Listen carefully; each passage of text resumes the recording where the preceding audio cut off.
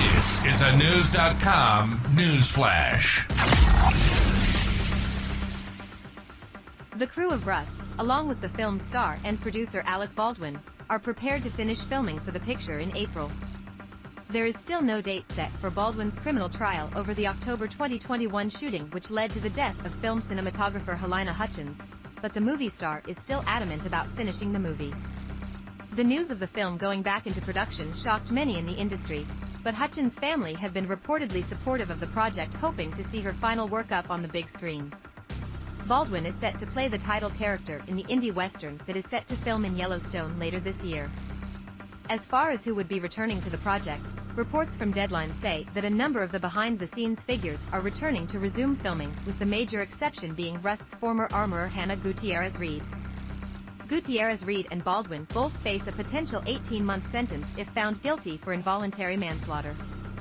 The already small-budget film, reportedly costing around $7 million, had already paid a large sum of fines in relation to the shooting, but the budget was gathered to finish the project, hopefully before the trial begins.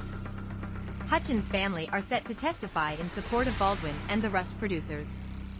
Last October, Matthew Hutchins called off his suit against the filmmakers and became an executive producer on the film. Almost a month after the shooting, New Mexico's first judicial district attorney walked back a firearm enhancement and its 5-year prison stint.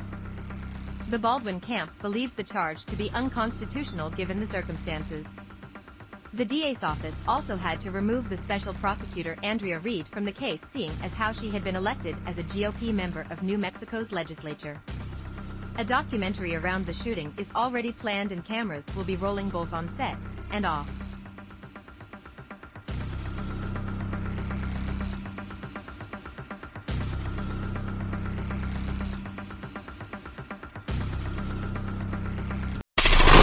Knowledge.